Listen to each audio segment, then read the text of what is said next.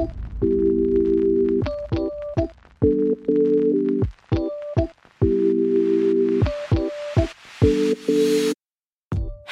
welcome to the Freedom House Church Weekend Message. Today, you'll be hearing an exciting message from a communicator on our teaching team.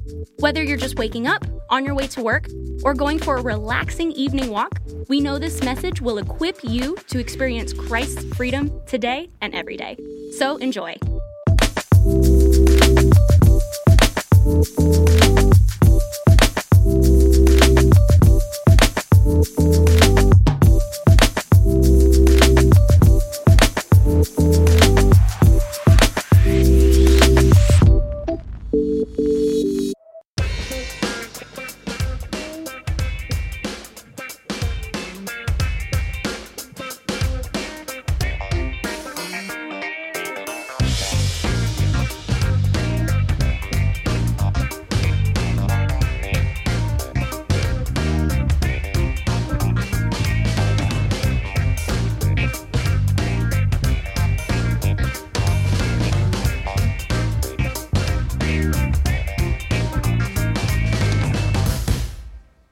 Hello, everybody. Good to see you. It's good to see some familiar faces. Hello, everybody watching online. Bob already shouted out all the states and even Kuwait over there. So thank y'all for tuning in, hanging out with us on this Sunday. We're so glad to have you here with us. My name is Michael Singer, and I'm usually at our Lake Norman campus, but I'm here with you today because I'm part of our teaching team. I'm the service pastor at our Lake Norman, so when Bob said, anybody been to Lake Norman? And I was about the only person going buck wild up here. That's because I'm there every weekend usually. But I'm part of our teaching team, and all that means is we have 3 physical locations, and we have different people that are actually there physically teaching and preaching at those locations. So I'm really glad to be here. It's been a while since I've been at our central campus, so great to see familiar faces, good to see people that I have no clue who you are. I like meeting people that I don't know who they are, so thank you for being here with us. The main thing, really the only thing you need to know about me if you've never met me, is that I love my family. My family is the greatest thing in the world, starting with my wonderful wife who puts up with all this. Yes. We got 3 kids, but there's nothing like, no matter what's going on in your day, around the world, at work or whatever, you can walk home and feel peace in your own home. And so that's why I love my family so much. I love the vibe of our life. Jalea and I talk about that often, just the way our life vibes. It doesn't come easy. It's not always easy, but we just decided to work at it and to make it right. So that's what we've done, and that's the favorite thing, my favorite thing about my life. And so you ain't gonna be able to tell me any different. I don't care what you say. I love my life, all right? So somebody said, sure. So anyway, I'm not gonna get sidetracked. I will give a disclaimer. I drank a caramel frappuccino a minute ago, so if Milli Vanilli said blame it on the rain, I can blame it on the cappuccino, or the frappuccino, because I might get wild and loose up here. So it's this pretty cool day today. I want to show y'all something. Hopefully you've seen them, but out of all my 18 years of being at church here, this is one of my favorite ideas that we've had, is this wristband thing. It's very helpful. It helps you respect other people. It helps me respect you and not run up on you if you don't want me to run up on you. But green, you need to get one of these and keep it. Use it every week. Green means, hey, I'm good to high five, give a hug. You can come up and talk. We can be in each other's personal space, and that's fine. Yellow is, hey, I'm cool to talk. Just keep your hands off of me. I'm not trying, I want to be able to keep some space. Red means, you know what? I needed to get out my house and be around some people, but I don't want to be that close to you, so don't come up right here close, spitting in my face. Keep your distance. We can wave from a distance, but I am here, and I'm here to be a part of physical location at church, and I felt like that was important. So that's what red means. So respect people and use these and wear these. The other thing is that this weekend is the last weekend in our summer series, this series we've been in called You Asked For It. And so I'm wrapping it up here at Central, and then we're getting ready to kick off next month with a new series called The Cobra Effect. We're going to do that every time we say it. I'm just kidding, probably not. But the Cobra effect, you don't want to miss that. There's going to be a lot of good things that we're going to talk about and we can learn as we walk through life together. But let's wrap this series up today. This series is all about asking these questions. You've hopefully been able to enjoy some of these along the way. And I have a question, a final question we're going to end with in this series today. I don't necessarily feel like this question has a lot of controversy around it. There are some topics that we've talked about that they're kind of like, oh man, I can't believe they're going to talk about that in church, that kind of stuff. I don't really feel like that is the case for this. I also don't feel like that this topic or this question is one of those that has two answers on either side. There's an answer on one side, an answer on another side that everybody thinks, and they kind of argue about that. So I don't really feel like it lands in some camp where there's a question or two specific answers that lead to people discussing or disagreeing about this. So here's the question. The question is, how do I find my purpose? How do I find my purpose? Now, I do believe this is a question that all of us, at least one time in our life, will ask, whether it's inside of our head, whether it's out loud, how do I find my purpose? Particularly a question we will often ask ourselves. I think it's probably one of the most popular questions that we will navigate and walk through in life. Now, I have a little substance to back up my thought about the fact that this is a very popular question. Because back in 2002, there was a guy who's a pastor by the name of Rick Warren. He wrote this book called Purpose-Driven Life. Purpose-Driven Life was so popular that it was on the New York Times bestseller list for 9 weeks straight. He sold over 35 million copies of this book. And next to the Bible, it was the second most translated book in other languages throughout the world.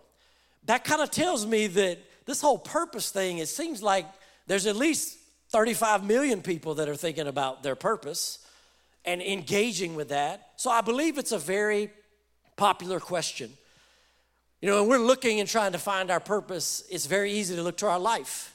It's very easy to look at the qualities and attributes and achievements and maybe even the abilities that I have and go, you know what? I'm really good at this, or I've achieved this, and I'm going to find my purpose because of that.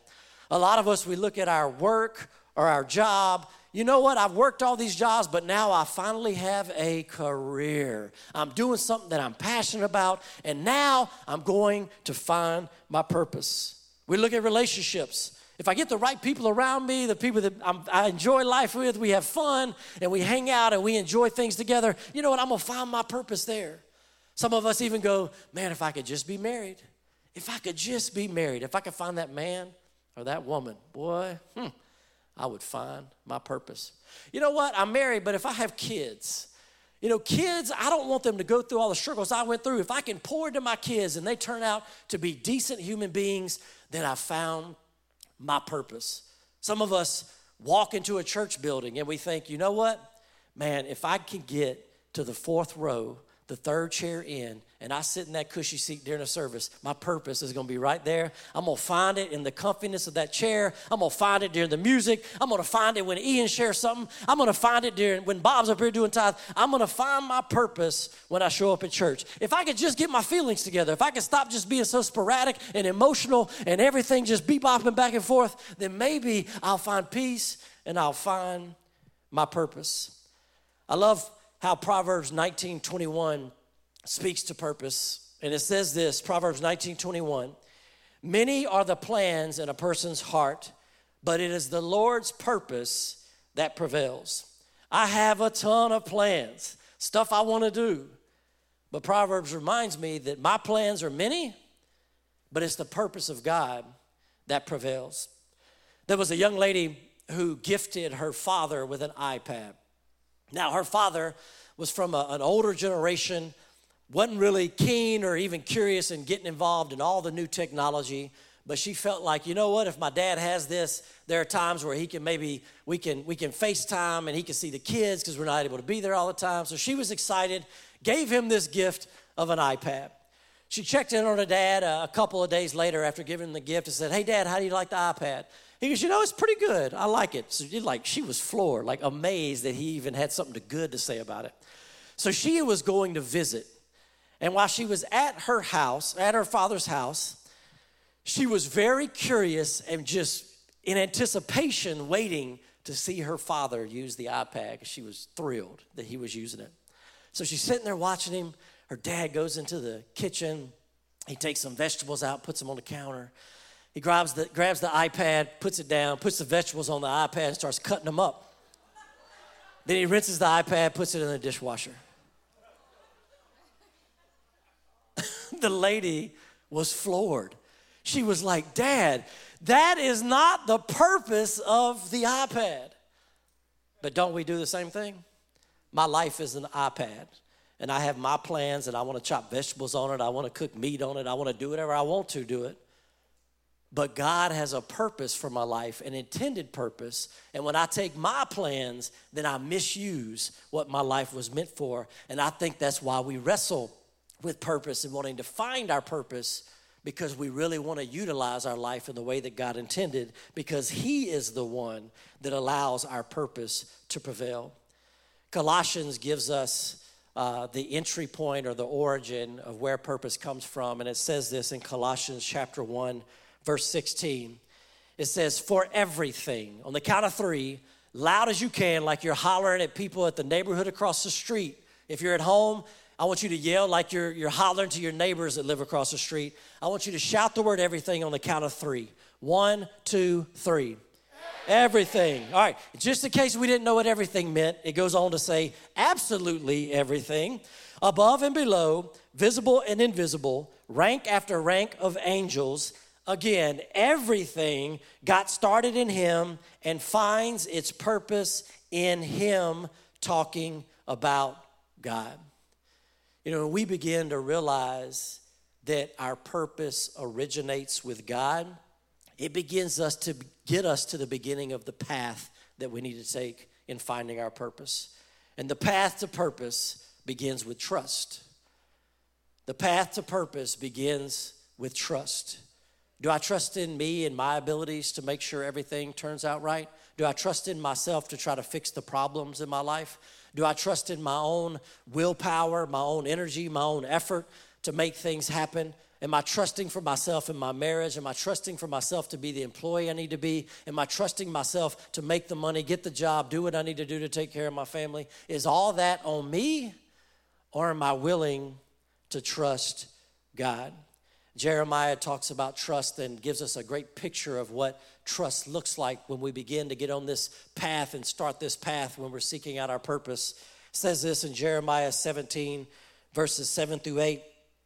But blessed are those who trust in the Lord and have made the Lord their hope and confidence. Then it gives us a metaphor of those people that are blessed from trusting God. It says, they are like trees planted along a riverbank with roots that reach deep into the water. Such trees are not bothered by the heat or worried by long months of drought. Everything outside doesn't bother them at all. Their leaves stay green and they never stop producing fruit. When we decide to trust God in trying to find our purpose, we're like this tree. The tree has its roots way down in the water so that no matter what goes on around it, no matter what the temperature's like, no matter what the weather's like, leaves are green, it still produces fruit.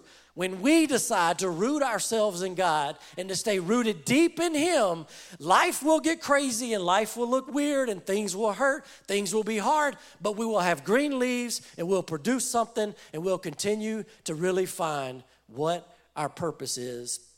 But we have to first be rooted and trust that God's purpose will prevail.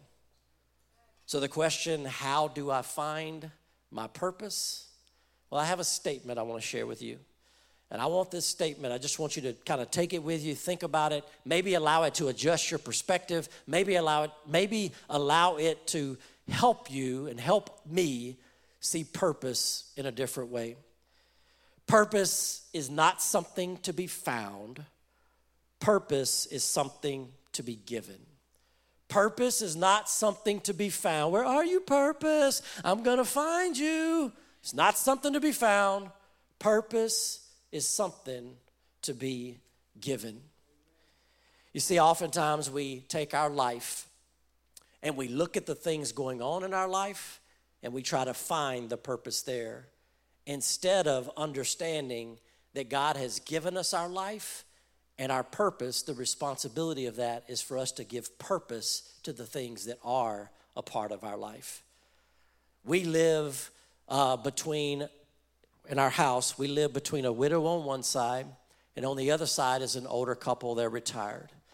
Well, this older couple, great couple, Mr. Lee and Miss Ravonda, we good friends with them. Have noticed over time that Mr. Lee was trying to push mow his grass, and it became hard, so he had a company come mow it one time. But I noticed that his grass wasn't getting cut as normally as he did it, and I realized that Mr. Lee probably had just gotten to a place where he's older and physically trying to do the push mower just was hard.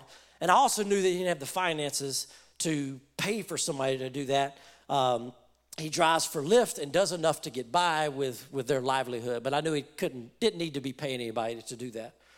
And so I decided that, you know what, these are the neighbors that you've placed in our life. We're going to give purpose to this moment. I realized that I have my oldest son who needs to learn how to cut grass. But I realized I could give purpose to that because I could teach him to work hard and to do some physical labor and teach him how to cut grass. So one day when he has his own yard, if he chooses to cut his own grass, he can do that. But I also realized there was an opportunity to teach him a principle that would create character in him. And the principle is this: when you help somebody, you don't always have to expect something in return. So we were going to cut Mr. Lee's grass just because we were his neighbor, and that's who God placed in our life, and we were going to give purpose to this moment. So we began to cut his grass and give purpose to that moment. Do you know, when I was dating Jalea, it was real easy to give purpose as a boyfriend to that girl that I was trying to woo. I mean, I'd walk up the street in the snow at school to go see her. I would do everything. I was just romantic to the T.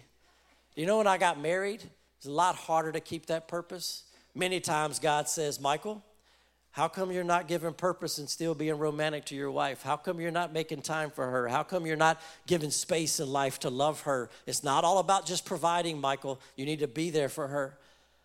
But I have to give purpose to my marriage. That's my choice. It's my decision. It's up to me, no one else. Not up to her to force it. It's up to me to decide to give purpose to that. As a dad, I have to decide whether or not I'm going to give purpose to my kids. Am I going to give them quality and quantity time?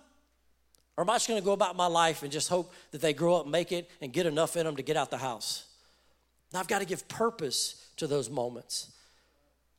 You ever been walking through your day and you have all this stuff you got to do, and somebody stops you and says, hey, can I talk to you about this? And you know that you're about to not do 7 or 8 things you had planned to do? What do we do in that moment?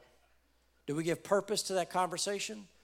As we're sitting there talking to them and listening to them, do we realize that things aren't going to happen and that's okay if they don't happen? Do I give purpose to that moment when that person's talking to me? You see me standing on this platform communicating. I'm a pastor here at this church. I've been on staff, full-time staff, for 15 years, been at this church for 18 years. Do you know how I got up here? I didn't ask, I can tell you that. Never did. Never pursued it, never went to somebody and said, oh man, I just love to be on staff one day. I'm going to work hard so they can see me and I can be on staff. Now, you know what I did? The second time I was at this church, the first time I walked out and said, this is where I'll be. The second time I was at this church, it was a mobile church set up in Breakdown. They had all these chairs they had set up in a school gym. I knew that those chairs didn't stay in that gym. Nobody came to me. Nobody asked me. Nobody told me nothing. I got up. When service was over, I started packing up chairs and hanging them on the chair rack. When it was time to greet, I was greeting people. I gave purpose to it. I gave purpose to being in the parking lot. I gave purpose to serving and volunteering. Church did not become something to me until I gave more purpose to it than coming and sitting on a chair. And I honestly believe if you really want something from God in your life and you really want church to have an effect and God to use church, then I'm telling you the best, and what I selfishly and just my own opinion, the only way to do that is to give purpose more than just coming in and sitting in the chairs. Start serving on one of the teams here. There's tons of places to serve. Get involved. It'll teach you what you're good at. It'll teach you what you're not good at. Taught me a lot of not good ats. Life groups. We're doing life groups. Give purpose to that. Give purpose to the moments and your connection to this church or whatever church you end up staying at. Just give purpose to it and do something more. These are things that I gave purpose to in my life. You know what I didn't give purpose to? My academics in college. Flunked out. They kicked me out. I had to go back a few years later and finish. But I just didn't give purpose to studying and the discipline of study. And I paid the price for not giving purpose to that. I could sit back and go, oh, I wonder what I'm supposed to do when I get a job. And God's like, well, you need to give purpose to them grades or you ain't going to get no job. It's our choice. We decide whether or not we give purpose to things. There's a lady in the Bible that we're going to learn from today. It's a lady that I believe lived out this principle of not trying to find purpose, but she actually gave purpose. And her name is Ruth. She has an entire book dedicated to her in the Bible. It's 4 chapters long, and we're going to talk about Ruth today. But in order to get to find out where we are in this story and who Ruth is, let me set the scene a little bit for you. There's a husband and wife. The guy's name is Elimelech. The wife's name is Naomi. They have 2 sons. They are called Ephrathites, meaning they are from the town of Ephrata. Now you're like, Michael, why are you telling me all these crazy big words that I'll never use again? I'm telling you because I'm not going to use them either, but it's important because Ephrata, that city, it was the ancient city name of a town that we might be a little more familiar with, Bethlehem. You know, baby, swaddling clothes, Jesus, Bethlehem. So we're familiar with that. So you have Naomi Elimelech from Bethlehem with 2 sons. Bethlehem's going through a famine. So they're like, you know what, we got to move. We need to get somewhere we can get some sustenance. So they went to the country nearby called Moab. Not long after they get there, Elimelech, the husband, dies. The 2 sons end up getting married. One of them marries a young lady by the name of Orpah. The other one marries the young lady that we're going to talk about today. He married Ruth. They're there for 10 years, and then both of Naomi's sons die. Now, we need to understand the cultural and societal context that we're in the story. We are not reading this, and it's 2020 America, okay? So sometimes I have to get out of my head and put myself in the culture, the system of what's going on to really understand the power of what God is saying and doing in the story. So this is not 2020 America. So for Naomi as a woman to lose every male, all the patriarchs in her family, it was a devastating blow. Because for her as a female, back then, not 2020 America, back then, the way their society ran, the way that women would find their livelihood a lot of times was usually based on their connection to a father, a husband, or having sons for themselves. There's a lot of details in that provide a lot of sustenance, a lot of peace, and a lot of help in life just from being connected to a man. She's lost all 3. When this happens, Naomi hears back from Bethlehem that God is beginning to provide food for the people. The famine's starting to go away, so she says, I'm going back home. There's at least some family and people there, so I'm going back to a place I'm familiar with and I know because all the men in my life are now past. She starts going, her 2 daughter-in-laws, Ruth and Orpah, they're traveling with her. Finally, Naomi's like, wait, stop. This does not make sense, Ruth and Orpah.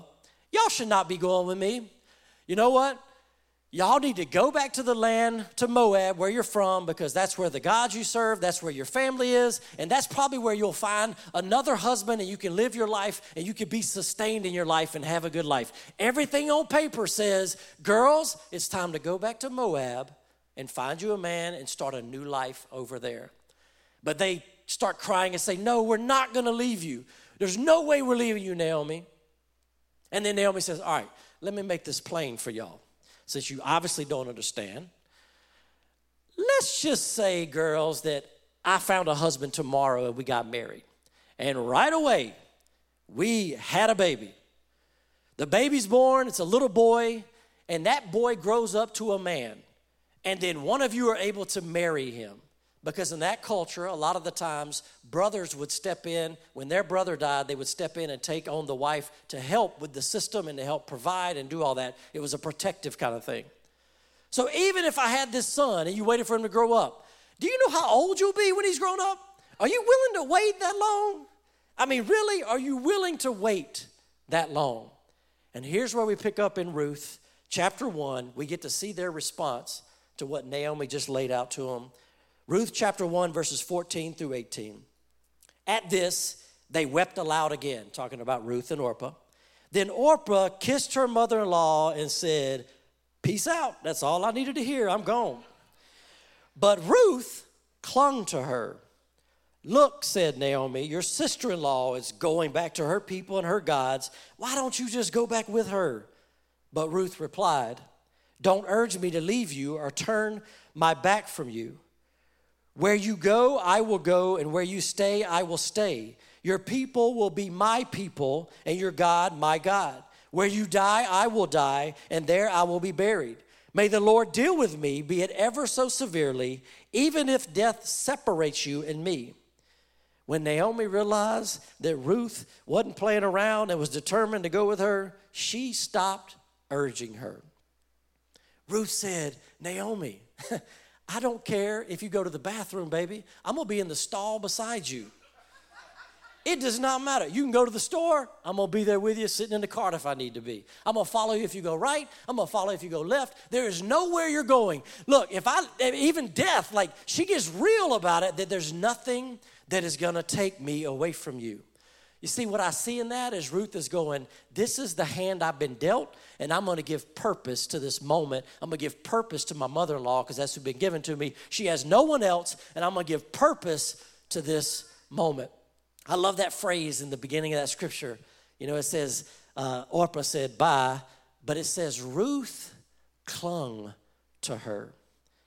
You see, I believe that when we walk in purpose, we learn to cling to life. When we walk in purpose, we learn to cling to the life that is right there in front of us. On this property here at our central campus, before this building was here, when we purchased this property, there was a house. It's to my right over there, a few hundred yards to your left if you go outside. And that house, we decided that, you know what, we're paying for this land. Let's not pay lease somewhere else and pay for this land. We'll just renovate the house and create office space there. Well, the house has a nice basement in it that we refinished and made kind of this open space to have meetings. Because we were mobile, we didn't have a permanent building, so it finally gave us a good meeting space. One night, we're having a leaders meeting, and we had a fun time, good meeting, and at the end of the meeting, people were just hanging out and talking, and it's getting pretty late, like around 11 o'clock, and I was going to lock up the buildings, make sure all the lights were off, so I closed everything down, the last one leaving. I hop in my vehicle, and I start to leave, and I notice these two young ladies in the parking lot talking. Now, I knew these two young ladies because when I first moved to Charlotte, I worked with a college ministry, and I remember they were college students when I was working with that ministry, but now they had graduated probably in their mid, maybe late 20s. I think mid-20s. So I just thought I would say something jokingly. I rolled my window down. I'm like, hey, no loitering on this property. And then they laughed, we laughed. And then one of the girls said, oh, we're just over here talking about how we wish we could find a man and get married and all that stuff. And I said, cool, let me explain something to you. I said, you see this talking y'all are doing out here? This conversation that y'all could hang out till 2 a.m. and it doesn't matter and have a good conversation? I said, I'm married. I can't just hang out with my boy until 2 a.m. without telling my wife where I am, what's going on, because she's a part of my life, not because my wife is like cracking the whip or anything, or is super jealous or anything like that. But if I want a good marriage, then she needs to know where I am. I need to tell her. And I was trying to get these young ladies to understand that we have to appreciate what is in front of us in that moment. And I'll give you a little marriage advice and a marriage tip just on the side here while we're in this story. If you are hanging out with your boys or your girls the same amount of time and it looks exactly the same as married as you were before you were married, you're going to have problems. Don't say I didn't tell you, you're going to have problems. You need to hang out with your boys, you need to hang out with your girls. It needs to look a little bit different on the timetable. It should not look the same. But this moment, not only did I say this to them about enjoying what's in front of you, but God reiterated to me in that moment that, you know what? yes, I probably didn't appreciate my singleness as much as I would have if I had purpose in that moment. But I love this lady, and I'm going to give purpose to my marriage, and I'm going to appreciate every moment we have, every moment with our kids, and that's the choice we have to make, is to give purpose to those moments instead of just looking and trying to find and missing out on what God has placed in our hands right in that moment. The story goes on, and Ruth and Naomi get back to Bethlehem. And Ruth comes up to Naomi and says, hey, look, we need to eat. We need some sustenance. I'm going to go to one of the fields in the area on somebody else's property. And it was normal for people to follow the people that were picking the wheat or doing whatever and pick up the remains, the leftovers. She goes, I'm going to go do that. Naomi said, all right, well, you just need to be careful because not everybody that sees somebody on their land that shouldn't be on their land, they might not be nice. So Ruth goes and she starts what they call gleaning behind and picking up the leftovers.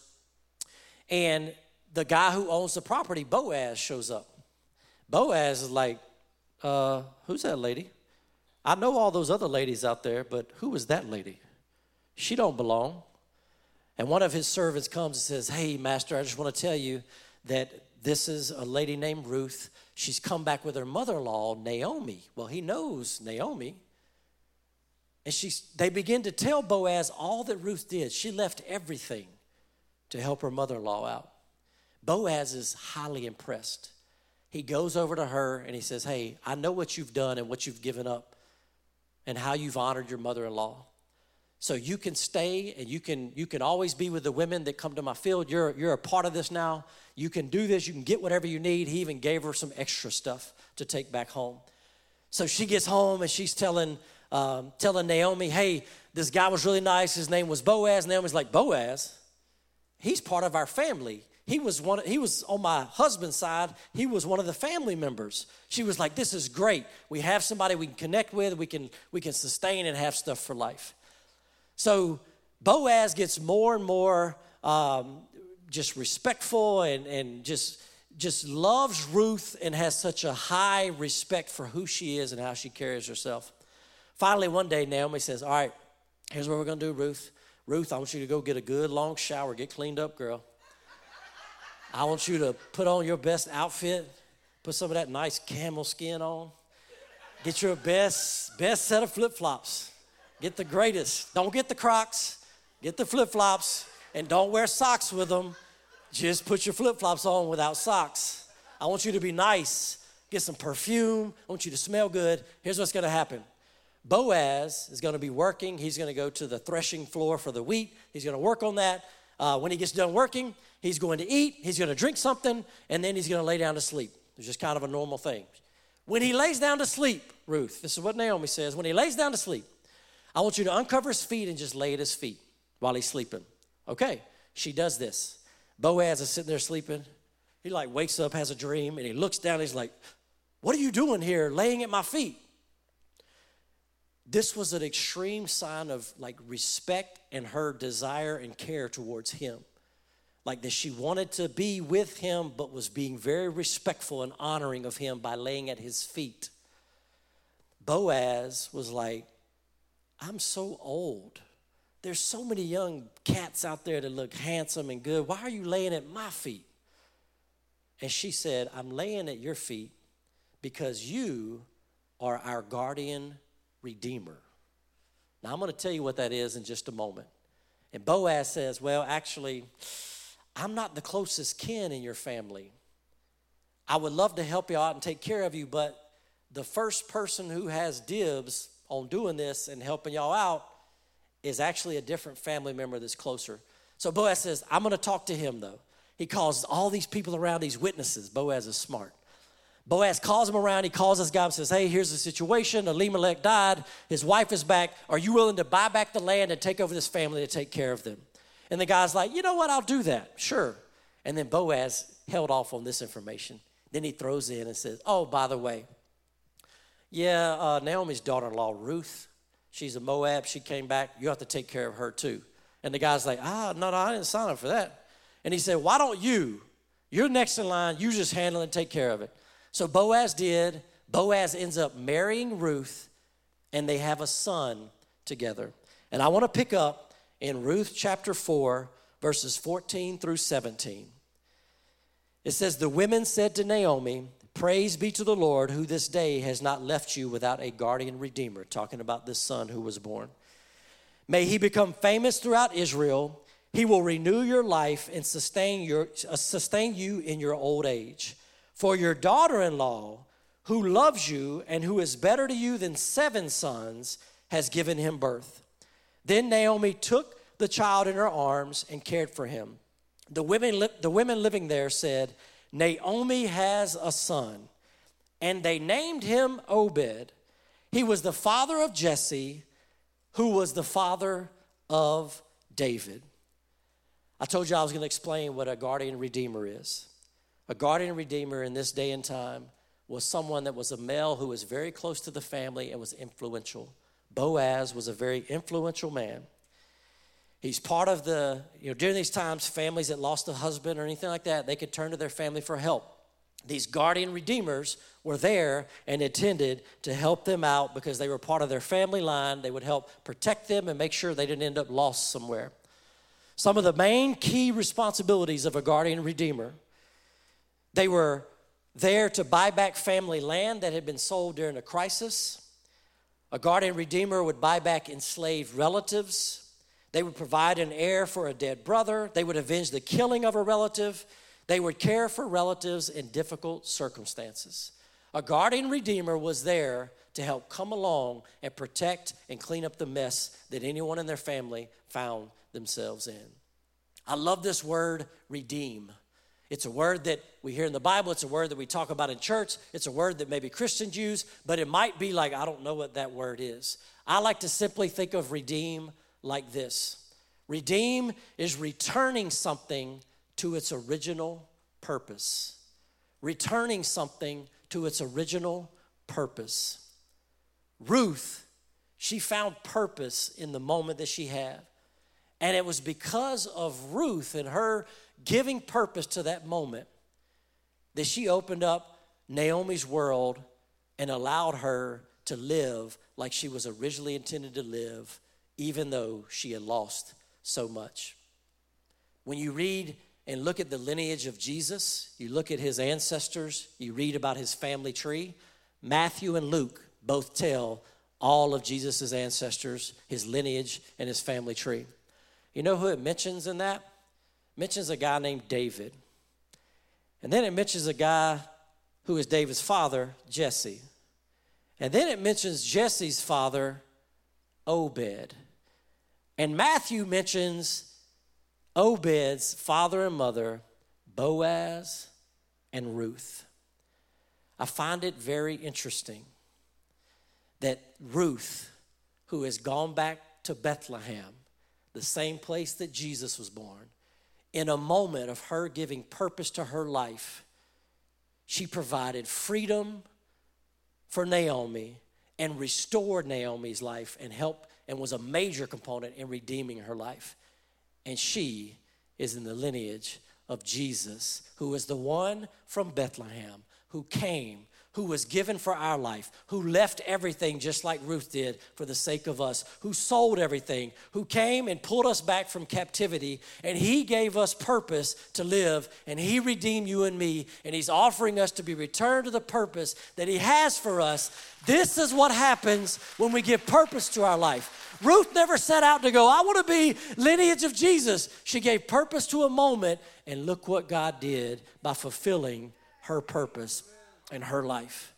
That's what God has for you and me.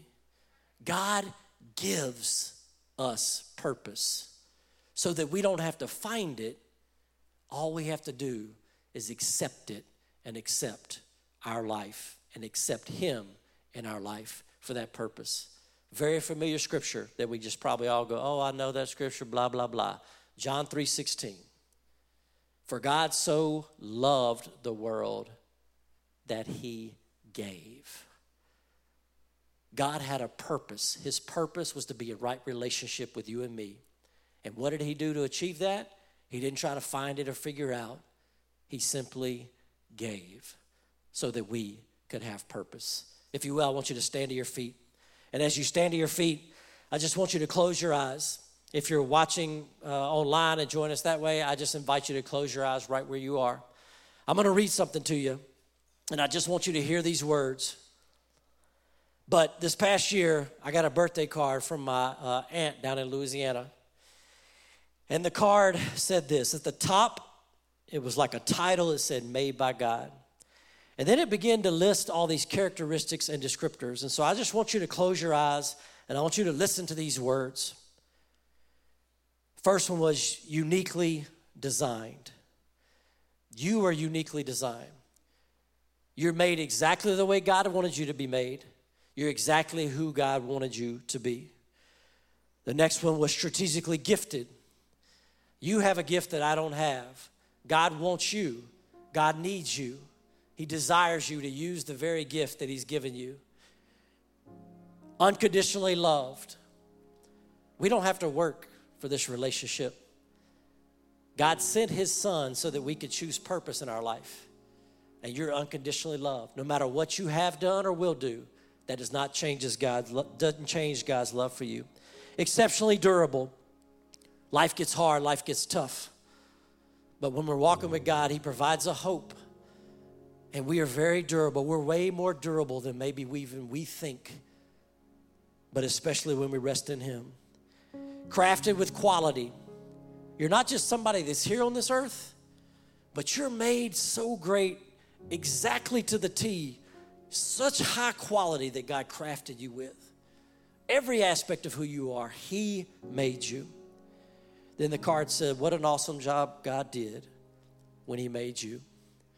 We don't need to find our purpose. We need to give purpose. And that starts by us accepting a God who is the author of our purpose.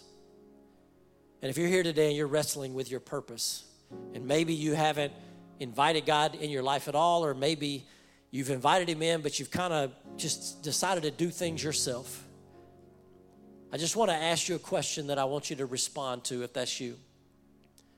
If you feel like you've never invited God into the purpose of your life, or you're struggling with that and maybe have gotten off course and taken things in your own hands, I just want to ask you, do you want to give him that purpose back? Do you want to invite him in so you can give purpose to your life? If that's you, I just want you to raise your hand up right where you are. You can put it right back down. Just raise it up and say, God, I want your purpose. I see your hand. I see your hand, sir. Thank you. I see your hand, ma'am, on the left. Sir, on the left. Thank you very much. You can put it back down. I'm going to pray a prayer, and I just want you to repeat this after me. Say it loud enough where you can hear it, but just repeat after me if you raise your hand or if you have that relationship with God. If you're watching online, just say this prayer out loud. God, I love you. Thank you for showing your love for me by sending your son to die for me. I believe that today, and I accept that he was raised from the dead so I could have purpose in life. Thank you for the life that I have. And today, I walk out of here and I want to give purpose to every aspect of my life. In Jesus' name, amen. Y'all give a hand clap for those people.